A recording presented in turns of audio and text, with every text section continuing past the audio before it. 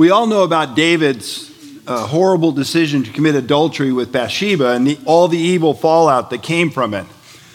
But that wasn't the only sinful choice David ever made. Today I want to zero in on one of his other sinful choices and see all the evil that happened because of that. And, there's a lot of truth in cartoons. I always love those cartoons where you have the character trying to make a decision and you have the angel on one shoulder trying to get him to do good and the devil on the other shoulder trying to get him to do evil. I think we'd all admit that we felt that tug-of-war in our own hearts at times. And David seems to be having one of those arguments in his mind as we come to 1 Samuel 27 this morning. Despite God's long track record of protecting him, David was in a deep struggle with doubt. How much longer could he evade Saul? How could he provide for himself and his men and their families? And despite 8 years of watching God take care of him, David suddenly isn't sure anymore. He's contracted a very serious case of spiritual amnesia, and he's forgotten the faithfulness of God. And what happens when we develop spiritual amnesia? We take matters into our own hands and we come up with our own plan B. Plan A is God's will for our life. For David, that meant staying in the land of Israel and trusting in God to protect him and provide for him. Plan B is our scheme to handle things because we don't think God's plan A will work. David's plan B will prove to be a disaster to himself and to his men. So we're going to look at the disaster of plan B, and hopefully we can learn not to make the same mistake. So some review of what's been going on in 1 Samuel. In chapters 24 to 26 of 1 Samuel, David grappled with the issue of revenge, twice against Saul and once against Nabal. And in every case, David was victorious. But his last confrontation with Saul opened the door to doubt in David's heart. And he began to wonder if God could continue to protect him. And it's important we remember that many of Satan's most effective schemes against us will come immediately after some of our strongest victories. So let's start by looking at why David was where he was at, hiding from Saul in the wilderness within the land of Israel. Turn to 1 Samuel 22, verses 3 and 4. 1 Samuel 22, verses 3 and 4. We read this. And David went from there to Mizpah of Moab, and he said to the king of Moab, "Please let my father and mother come and stay with you until I know what God will do for me." And then he left them with the king of Moab, and they stayed with him all the time that David was in the stronghold. After David escaped from Saul the first time and began his life on the run, he gathered his family, especially his mother and father, and he took them to Moab, and he left them in the care of the king of Moab until he saw what would happen with Saul. Remember, David's great-grandmother Ruth was from Moab, all right? And he wanted to make sure his parents were safe and that Saul could not arrest them and then use them as leverage against him. Now look at 1 Samuel 22:5. And the prophet Gad said to David, "Do not stay in the stronghold. Depart and go into the land of Judah." So David departed and went into the forest of Hereth. For a time, David stayed in the stronghold of Moab, safe from Saul. But God then sent him word through Gad the seer. David was to depart Moab and return to Israel. And implied in those instructions was that God would take care of David if he was in the land. God gave David clear instructions for what he wanted him to do. It was up to David to obey God and to trust him, which he did for about 8 years. By the way, in the Old Testament, dwelling in the land is always a sign of trust in and faithfulness to God. God gave the Jews the land of Israel as a possession, and to trust God meant you stayed in the land.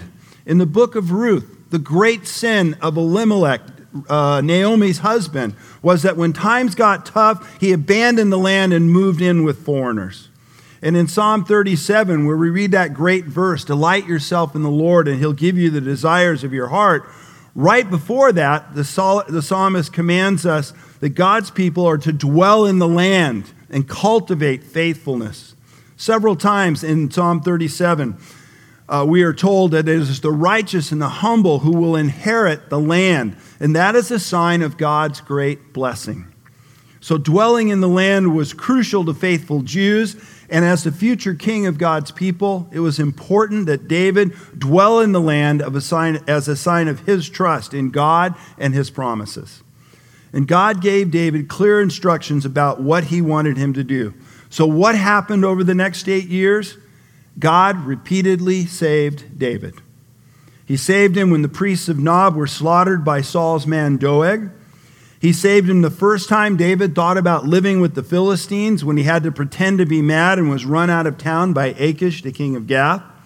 He saved he and his men when they rescued the town of Keilah from the Philistines, and Saul sought to trap him inside.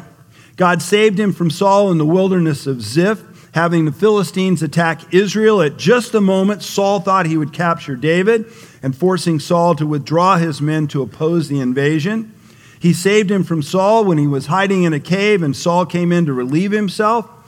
And God saved him when David and his mighty man Abishai crept into Saul's camp and took Saul's spear and water jug.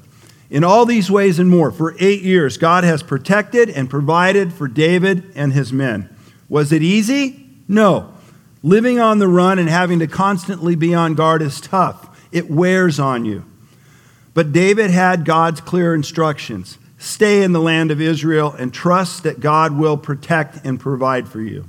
But somewhere along the road, David began to have doubts. And where we see those doubts arising is in 1 Samuel 26, verses 17 to 20. Listen to what it says there.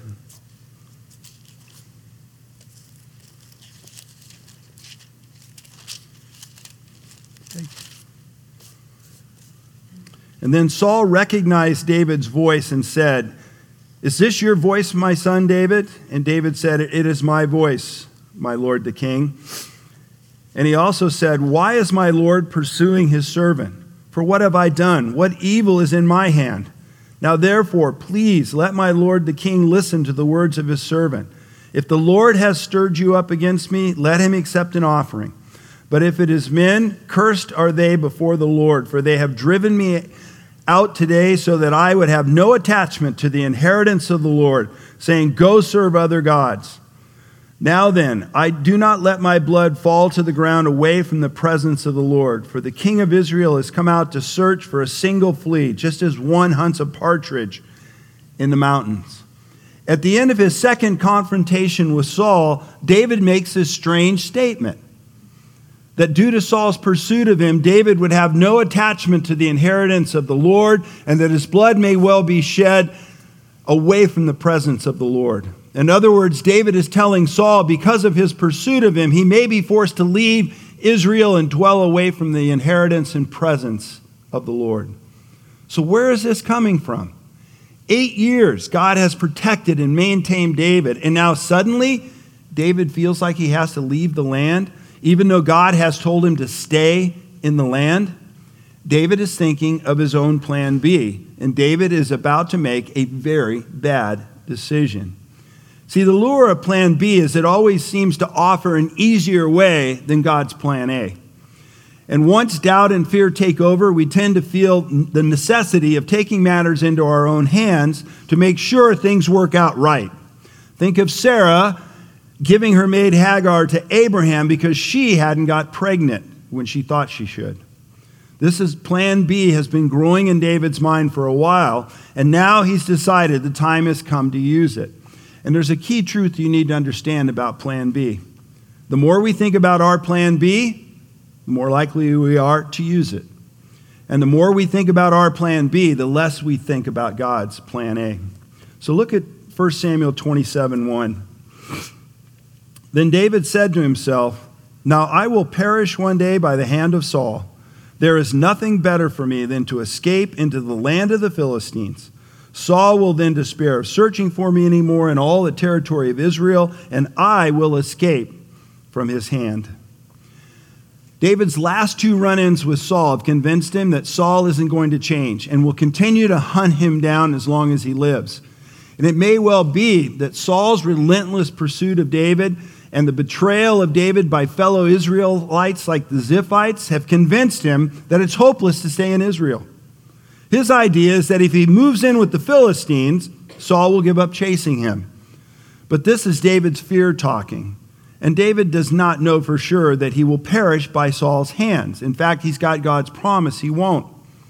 But this is just his emotional reaction to a long season of hard times.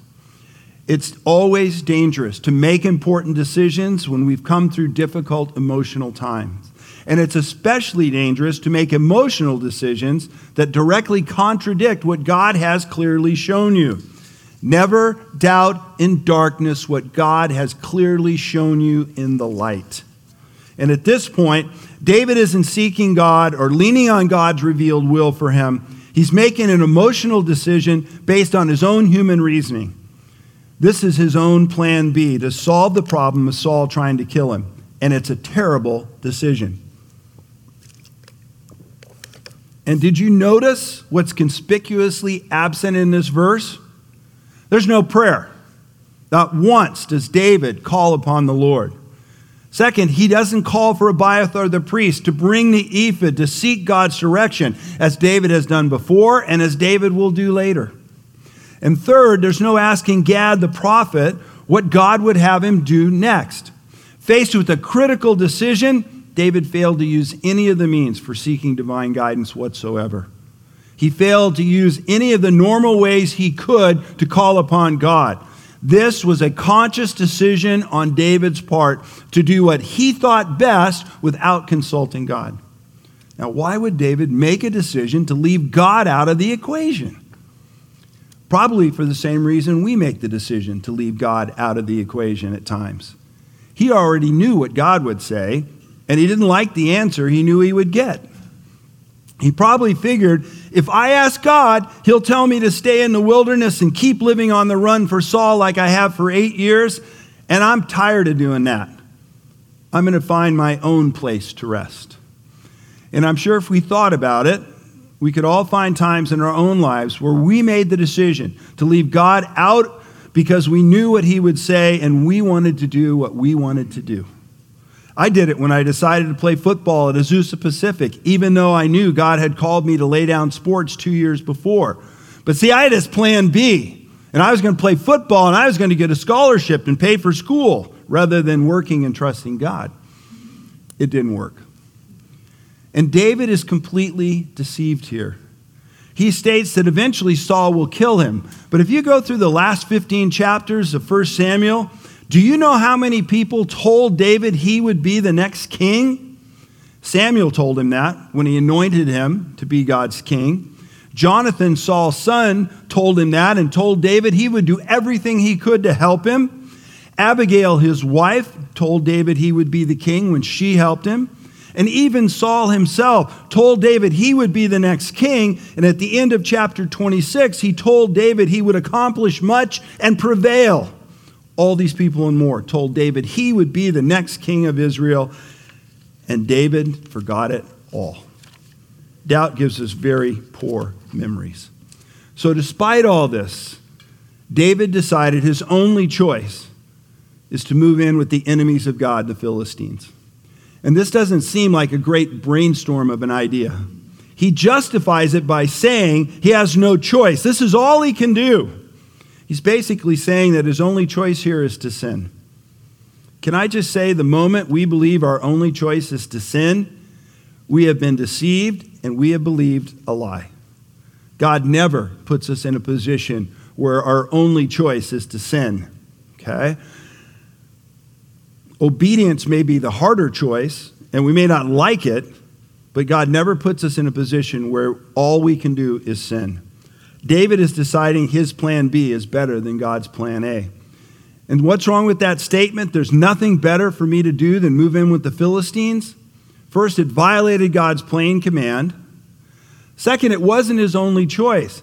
He could have gone to Moab with his parents. At least Moab and Israel weren't at war at this time. And God, again, never puts us in a place where sin is our only choice. If we think we have to sin, it's either because we've been deceived or we're unwilling to pay the price to do what's right. But sin is never our only choice. It may just seem like the easier choice. So David made the wrong decision for all the wrong reasons. He didn't seek God's guidance because he knew what God would say, and he wanted to do things his way. He rationalized his sin by saying it was his only choice, and he violated God's clear command to stay in the land. All in all, it's a pretty dismal showing by a man after God's own heart. David was committed to doing his plan B no matter what, and it's going to lead to disaster and more sin. No wonder David wrote no Psalms during this period of his life. All right, look at verses 2 and 3 of 1 Samuel 27. So David arose and crossed over, he and his 600 men who were with him, to Achish, the son of Maoch, king of Gath. And David lived with Achish at Gath, he and his men, each with his household, even David with his 2 wives, Ahinoam the Jezreelitess, and Abigail the Carmelitess, Nabal's widow. So David put his plan into action, and he moved all his men and their families to the Philistine city of Gath, where he was received by Achish, their king. The enemies of God are often willing to accept traitors into their ranks, and David's no exception. And here we see the first consequence of David's sinful decision. His bad choice has now affected his men, and he's got them to follow his leadership and example into sin. He's leading them astray. Our sin always affects the people around us. Think about your family, think about your friends. It's never something that just affects us. It always affects others. Now, the first time David had gone to Gath, he was rejected by Achish and nearly killed. So what has changed that Achish, king of Gath, will receive him now? Well, this time David isn't alone. When he shows up at Gath this time, he's got 600 men, a sizable fighting force. Second, David is now a known rebel to Saul, and their feud is public knowledge. It wasn't the first time David came to Gath. Third, by accepting David, Achish is gaining an experienced soldier and leader of men and his 600 soldiers with him. And finally, this is a public relations coup for Achish and the Philistines. David's defection may well encourage other Israelites to defect as well. Achish had everything to gain and nothing to lose by giving David sanctuary. Achish's assumption, though, is that David will pay for his asylum by fighting for Achish. There's always a price to pay for sin. And in David's case, it will be fighting for the enemies of God. Look at verse 4. Now it was told to Saul that David had fled to Gath, so he no longer searched for him. This verse is very deceptive. You see, on paper, it looks like David's plan worked. When Saul heard that David was living in Gath, he gave up hunting for him. All right? And I'm sure David was patting himself on the back at how clever he was. I mean, if it works, it must be God. But there's a false sense of security here. There will be a great price to pay for David's decision to forget God and go his own way. And God will take his hands off David and let the full weight of David's decision fall on him. It's also another sad commentary on Saul's character, that he'd already forgotten his recent promise in chapter 26 to stop pursuing David and was trying to kill him again. It seems the heathen king of Gath was more trustworthy than the apostate king of Israel. At least Achish kept his word to David. So every decision carries consequences, good or bad. But in choosing between God's plan A and our plan B, there's a huge difference. Any consequences from obeying God's plan A put us in the center of God's will with all his strength and resources at our disposal. The decision to follow our own plan B puts us out on a limb with only our own wits and resources to get us through. And David's about to discover just how little his own wits and resources are worth. Look at verse 5 and 6. Then David said to Achish, "If I now have found favor in your sight, let them give me a place in one of the cities in the country that I may live there, for why should your servant live in the royal city with you?" So Achish gave him Ziklag that day. Therefore Ziklag has belonged to the kings of Judah to this day. After a while, David got tired of living in Gath with Achish, and he wanted a place of his own. And Achish was glad to oblige. And he gave David and his men the town of Ziklag. Understand, the enemies of God not only welcome traitors, they will work hard to make them comfortable. And that's what Achish did here. And don't miss the feigned humility David displays about, oh, I'm not worthy to live in the royal city with the king. His actions are going to show later that that really meant nothing to him. And some have said that David was trying to guard his men from the influence of Philistine idolatry in Gath by moving to Ziklag. But that begs the question, since his men would have been protected from Philistine idolatry, had he just obeyed God and stayed in the land? And I'm sure David convinced himself that he deserved a little comfort and peace after all he'd been through. The pressure was off, Saul wasn't hunting him, and now he could relax. But we need to be very careful when we start rationalizing sin based on what we think we deserve. A lot of evil is done that way. Because God's highest duty is not to make us happy or our life easy, it's to make us holy. So 2 truths to remember about this. One is that God will make us happy in the long run, and that is always his focus, the long run, not the short run. And second, God is far more interested in our character than our happiness, and will trade short-term happiness for holy character every time. When we choose to trust God, even in the midst of troubles and problems, we will find joy in the midst of those struggles, strength and resources to cope, and lasting happiness over time. But whenever we start to think that God must want us to be happy, it's a tip-off that we're about to do something we know is wrong. And what is significant about Achish giving David the town of Ziklag is that was an Israelite city the Philistines had captured in battle against Israel.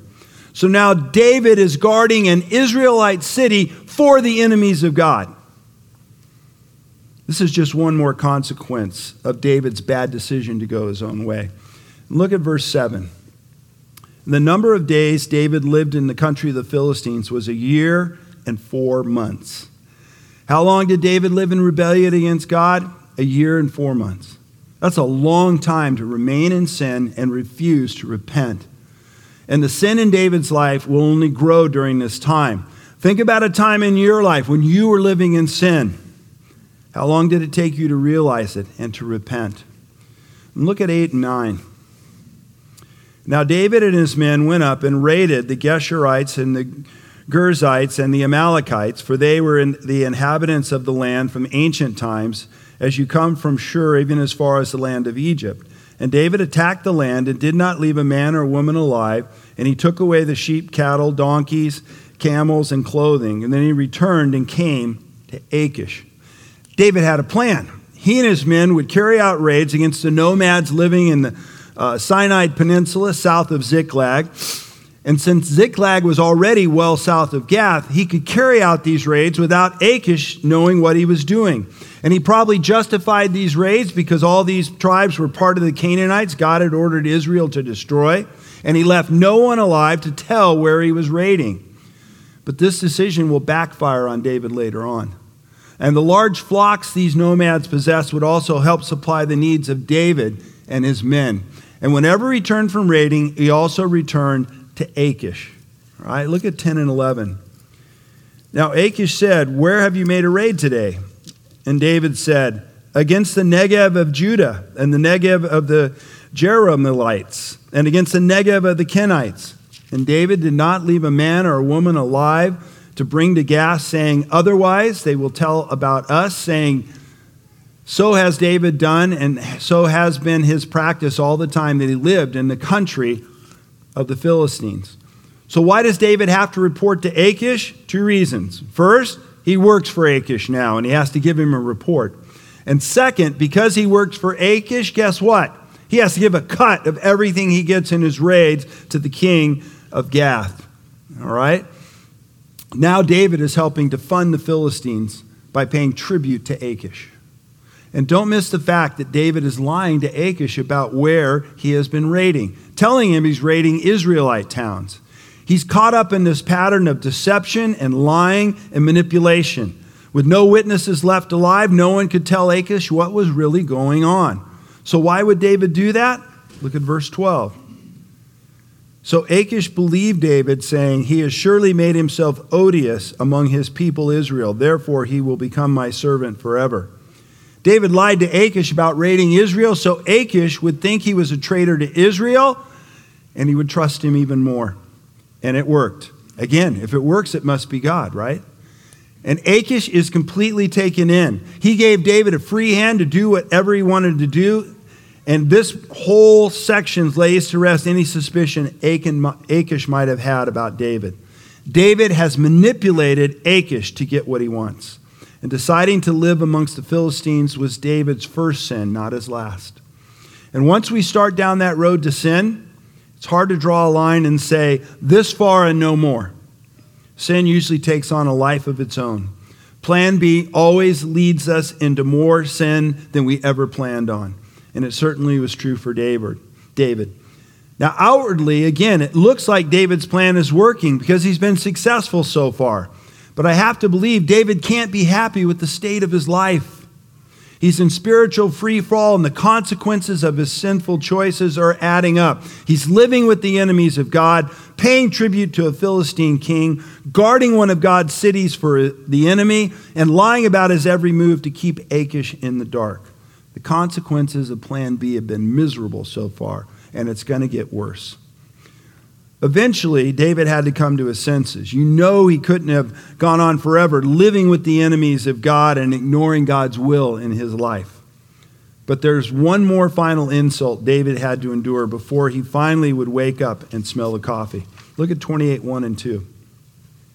Now it came about in those days that the Philistines gathered their armed camps for war to fight against Israel. And Achish said to David, "Know assuredly that you will go out with me in the camp, you and your men." And David said to Achish, "Very well, you will know what your servant can do." So Achish said to David, "Very well, I will make you my bodyguard for life." It had to happen sooner or later. Israel and the Philistines have been at war for centuries, so it was only a matter of time till war broke out between them again. But this time it broke out while David is still living with the Philistines. Now David is not only living with the enemies of God, he's expected to fight for them against God's own people. And Achish views this as an opportunity for David and his men to show what they can do in battle and a chance for David to repay him for all the kindness he has shown.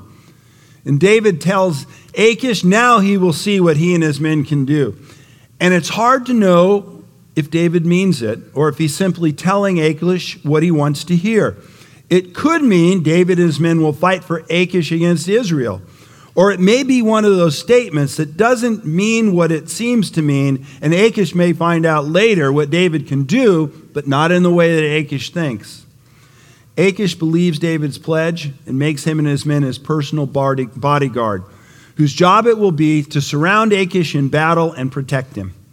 And it was common for foreign mercenaries to be used by kings as their bodyguards, since it was thought that they would be more loyal to the king.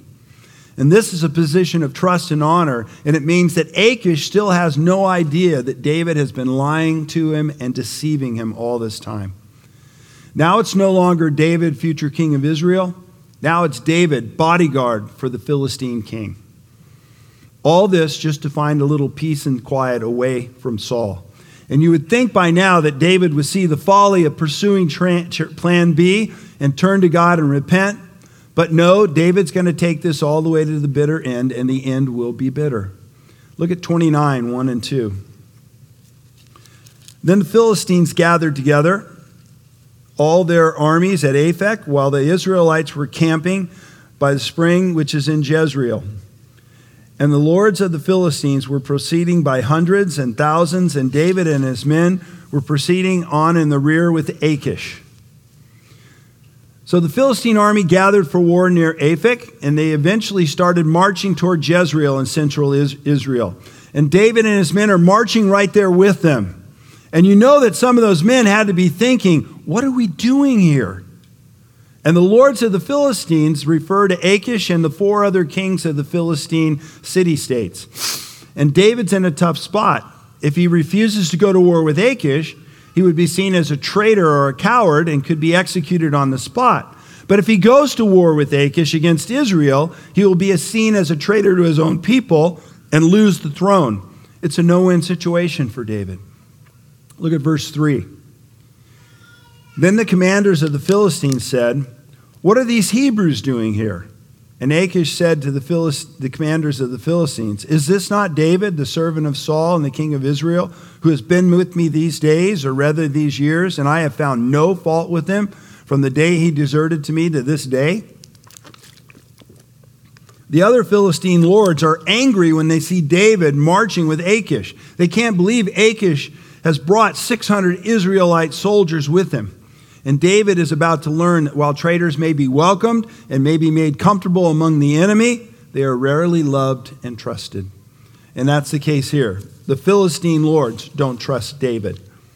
And Achish admits that this is indeed David, but that he's been with him for more than a year and has proven himself faithful. He's never done anything to make Achish doubt his willingness to fight. But then Achish doesn't really know what David's been doing. Look at verses 4 and 5. But the commanders of the Philistines were angry with him, and the commanders of the Philistines said, "Make him go back, that he may return to his place where you have assigned him, and do not let him go down to battle with us, or in battle he may become an adversary to us. For with what could this man make himself acceptable to his Lord? Would it not be the heads of these men? Is this not David, of whom they sing in the dances, saying, 'Saul has slain his thousands, and David his 10,000s?'" Achish wasn't very persuasive with his fellow Philistine lords. They refused to trust David at all and fear that he and his men will turn on them in the middle of battle to earn back Saul's favor. They just can't get over the fact that David's the one they sing that song about. And they order Achish to send him home, and they refuse to let him go to battle with them. Look at 6 and 7. Then Achish called David and said to him, "As the Lord lives, you have been upright. Your going out and your coming in with me in the army are pleasing in my sight. For I have not found evil in you from the day of your coming to me until this day. Nevertheless, you are not pleasing in the sight of the Lord's. Now then, return and go in peace, that you may not displease the lords of the Philistines." Achish has no choice but to send David back to Ziklag. And even though he's found no fault in David and would love to have him fight for him, the other Philistine leaders won't hear it. So you have to wonder what Achish would have thought had he known the real truth about what David had been doing all this time. Achish's praise of David seems rather foolish in light of how David actually was treating him. And look at verse 8. And David said to Achish, "But what have I done? And what have you found in your servant from the day I came before you to this day, that I may not go and fight against the enemies of my Lord the king?" So what's wrong with this picture? The sheer hypocrisy of David arguing he really wants to go and fight against Israel. He acts like he's the most sincere and innocent man who has ever served Achish. Is David really upset he can't fight for the Philistines against Israel? Is he begging for a chance to go to war against his brothers? If he wants to fight for the Philistines, then David's more deceived and confused than we thought. And if he doesn't want to fight for them, and this is just for show, then all his protests of loyalty are just one more lie aimed at convincing Achish just how loyal he is. Either way, David is in a bad place spiritually. And again, the language here is vague enough that it can be taken several ways. When David speaks of fighting against the enemies of my Lord the king, does he mean Achish? Does he mean Saul? Does he mean the Lord? It's hard to know exactly what David has in mind here. All we do know is that he's still not walking with the Lord. And look at verses 9 to 11. And Achish replied, "I know that you are pleasing in my sight like an angel of God. Nevertheless, the commanders of the Philistines have said, 'He must not go up with us to the battle.' Now then, arise early in the morning with the servants of your Lord who have come with you, and as soon as you have risen early in the morning and have light, depart." So David arose early, he and his men, and departed in the morning to return to the land of the Philistines. And the Philistines went up to Jezreel. Achish understood David's frustration, but his hands were tied. There was nothing he could do since the other Philistine lords were vehemently opposed to David going to war with them. They didn't trust him to stay loyal to their side and fight against his own people. So Achish ordered him to return to Ziklag the next morning when the army marched north to Jezreel to meet Saul in battle with his army. And perhaps the best way to view this turn of events is that this was God's sovereign protection over his wayward but still chosen king. God used the distrust of the Philistine lords to keep David from making a horrible mistake by fighting against his own people. Had he fought for Achish, he would have burned all his bridges with Israel and would have been branded a traitor. And any hope of ever becoming king would have vanished, and rightly so. So early the next morning, David and his men began the long march back to Ziklag. And you have to wonder what David's men were feeling. Relieved? Angry? Frustrated? Whatever else they thought, you have to believe that most of them thought that when they decided to follow David, they never envisioned having to fight against their own brothers. And then a final disaster hit. Look at chapter 30, verses 1 to 3.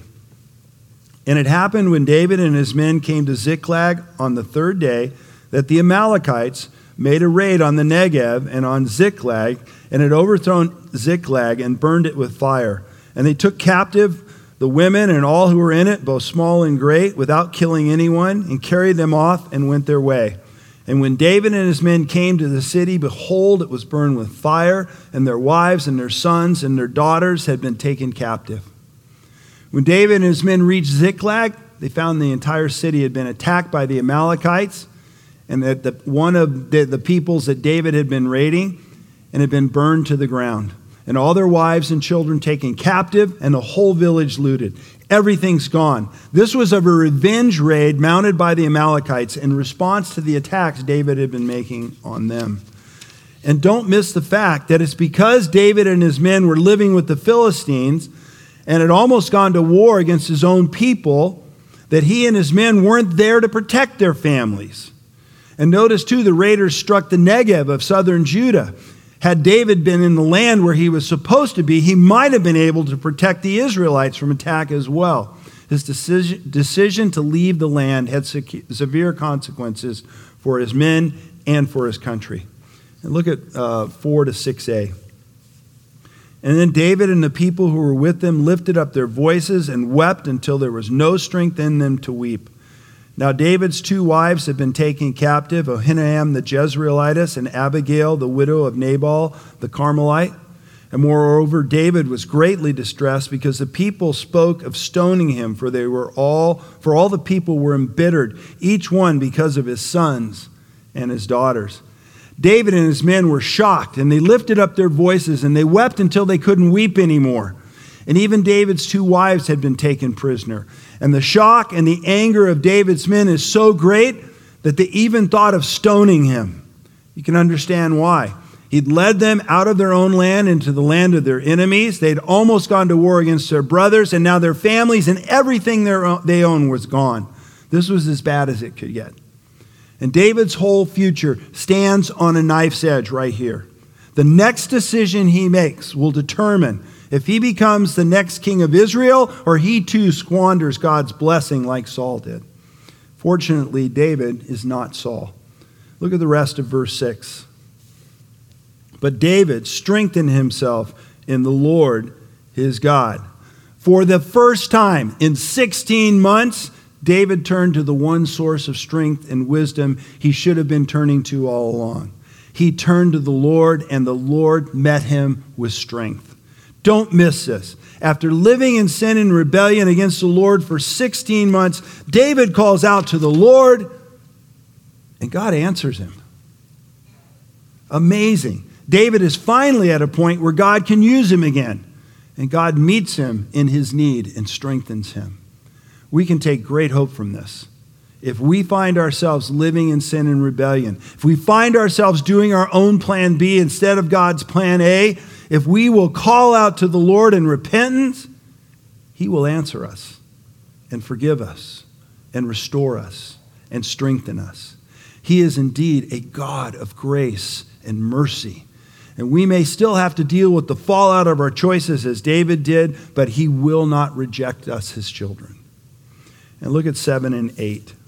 And then David said to Abiathar the priest, the son of Ahimelech, please bring me the ephod. So Abiathar brought the ephod to David. And David inquired of the Lord, saying, shall I pursue this band? Shall I overtake them? And he said to him, pursue, and you will surely overtake them, and you will rescue all. Now faced with the need for wisdom on what to do about their stolen families and possessions, David did what he should have done all along. He called for Abiathar the priest to bring the ephod so he could inquire of the Lord if his men should pursue the Amalekite raiders. And God told him yes, and David and his men pursued them and overtook them and were able to free all the captives the Amalekites had taken and recover all their stolen property. God had been waiting for his wayward king to return to him, and he was there for David the moment that he did. David's experiment with his own plan B is over. But think about what it had cost David. His decision to sin by moving in with the Philistines made him a servant of God's enemies, caused him to lead his men into sin, led him to lie and manipulate Achish for his own ends, and nearly caused him to go to war with his own people, and finally led to his town being burned and his family and property taken. We need to think long and hard about whether we really want to risk disobeying God's plan A for our lives. God tells us not to marry an unbeliever, and deciding to do it because you're convinced that you can lead them to Christ is a plan B move, and it will lead to trouble. Deciding you're engaged so it's okay to have sex since you're getting married anyway is a plan B move that will lead to God's harsh discipline in your life.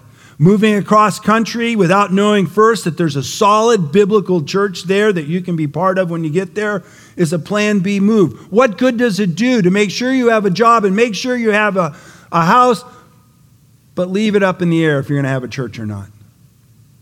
We need a church family, and not making sure there's one where we want to move is a plan B move. David's determination to do his own plan B move put him in a long downward spiral spiritually.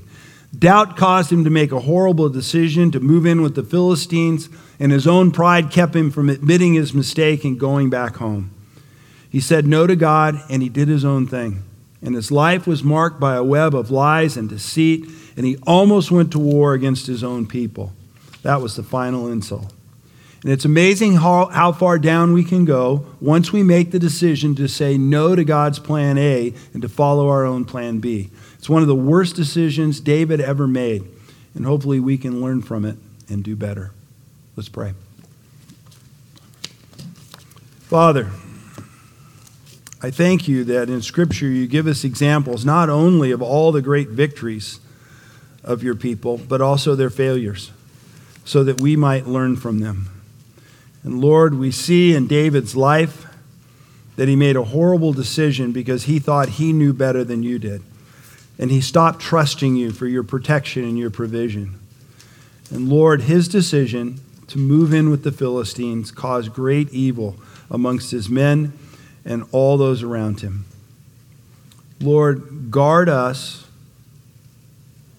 from not trusting you. Guard us for taking matters into our own hands and doing our plan B rather than your plan A.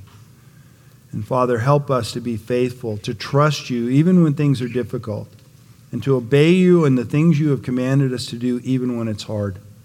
Because it is in obedience to you and seeking your face that, Lord, you will provide all that we need to get through it. So I thank you for all these things now. In Jesus' name, amen.